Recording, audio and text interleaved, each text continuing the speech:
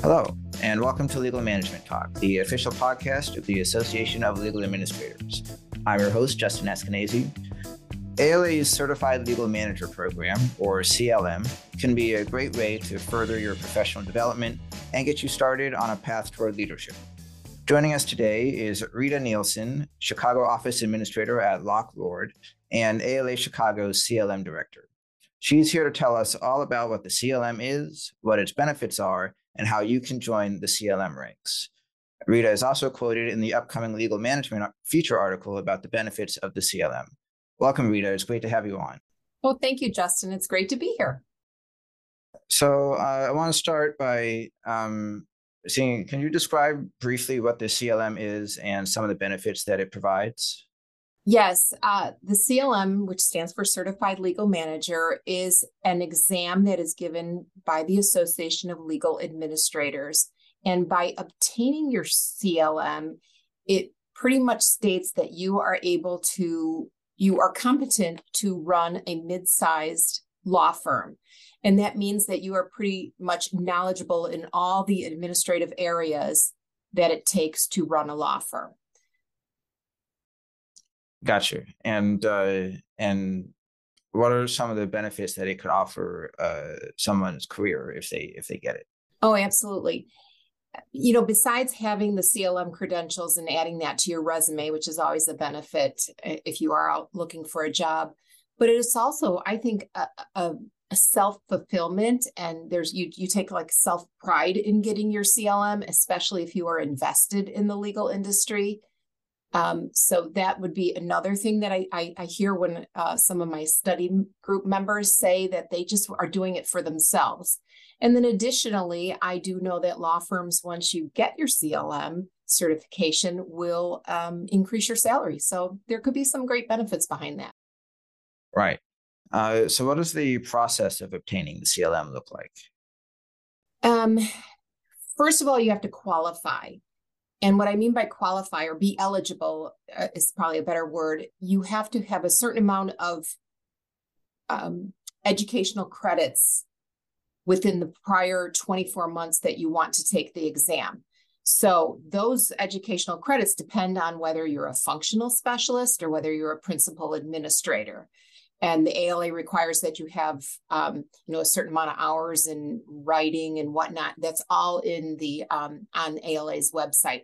So first, you just want to make sure that you're eligible, and then from there, you just have to decide whether you're going to invest and commit to taking it. And then I would have to say it's not something you just say, hey, I'm going to take this test and do it a week later. You really have to prepare for it because there's such a vast array of areas of knowledge that you need to know that could be on the exam. So it's a commitment. And often people take a good year to make sure that they're ready for it and study for it. Right. And I also want to add that I believe the CLM exam is twice a year, right? I think it's the fall and the spring. Yep. It's offered in the spring and the fall of every year. And additionally, what makes it easier for people to take the exam is that it is offered at the Pearson VUE testing facilities. And also, since COVID, you can even take it from your home or office. So it's made it so much easier for members to take the exam. It used to be that you could only take it at conference, but now it's easy. Right. And so you mentioned the continuing education credits. What are some of the ways that people can earn those credits so that they qualify for the exam? Oh, yeah. A lot of us chapters, like I'm in ALA Chicago, we offer a lot of educational sessions and learning sessions for our members. You could get those credits through your chapter if your chapter offers that.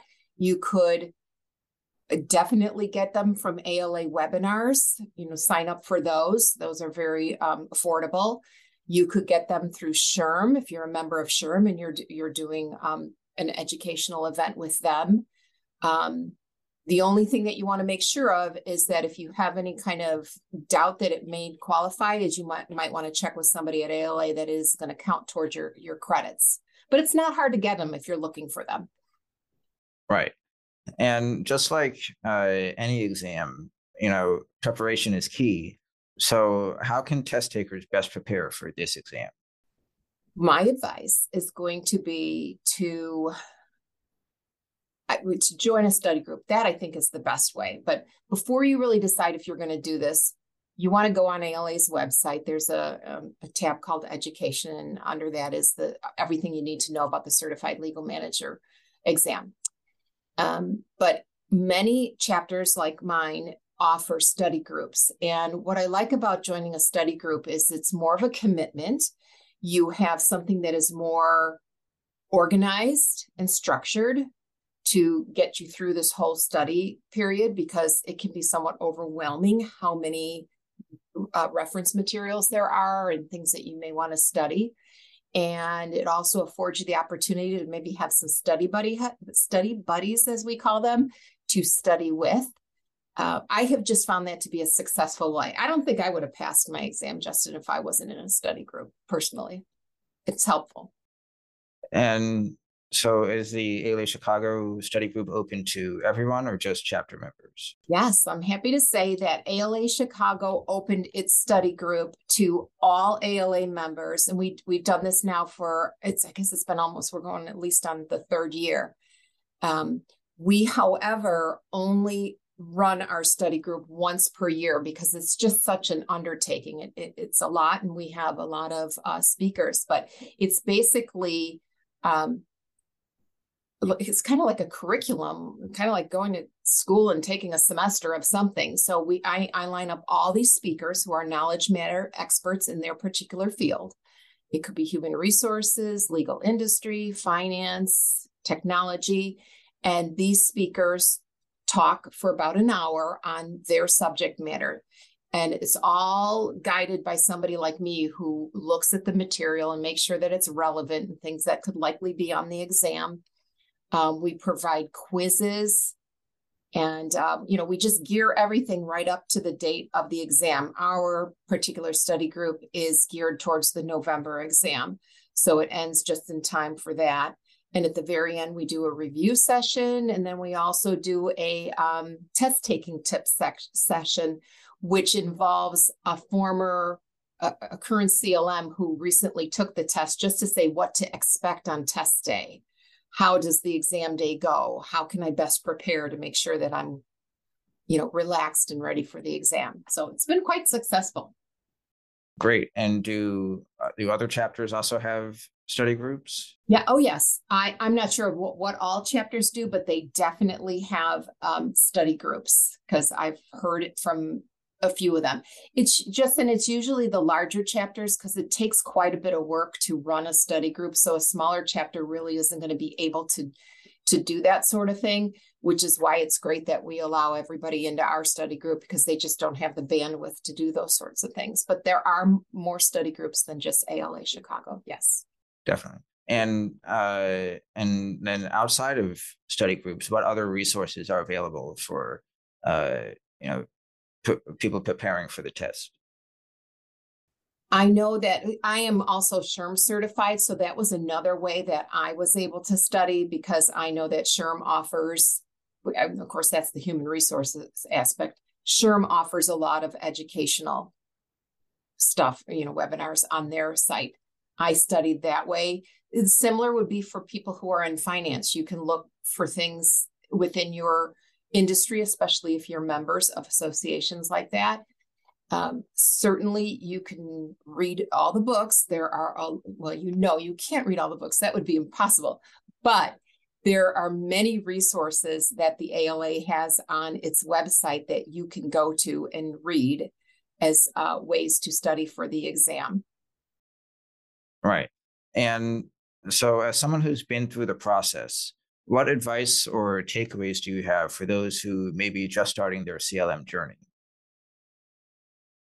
My key advice is, if they're really thinking of taking the exam and want the CLM credential, is to look to join a study group, because it's going to make it so much easier for you to try to wrap your head around all that there is to study and look at. That would be my number one piece of advice. Other than that, it would be to go to ALA's website and read all about what this exam entails, because I have found, now that I've been the CLM director for so long, that lots of times people don't understand what all is involved, including the education that you have to have in order to even be eligible to take the exam. Right. And then the last thing I want to touch on, how can the CLM help administrators take the next step in their careers? Whether it's learning something new or advancing towards senior leadership, how does the CLM help them do that? I think that the CLM gives you a boost of confidence to just know that I've always said to people, you know more than you really know, especially if you've worked in law for so long. So once you have that CLM behind you, you just have that feeling of confidence that I can do more than this. And I also believe that people who work with you have a respect for the CLM designation, and that's going to help you advance your career or bring you more, bring you to the table, a table that you maybe weren't at before as a professional. Let me put it this way. There's absolutely no harm in getting your CLM. I think it can only improve everything on a professional level. That's great. So if you're watching this and you're intrigued by everything Rita's told us today, and you'd like to learn more about the CLM program or register to start your journey, you can be sure to visit alanet.org/CLM to learn everything that you need to know. Thanks so much for being here, Rita. It was my pleasure. Thank you, Justin. Thanks to our viewers, listeners, and subscribers for tuning in. If you like the show, please subscribe on YouTube or wherever you get your podcasts so that you never miss an episode. And as always, you can learn more about ALA at alanet.org. Until next time.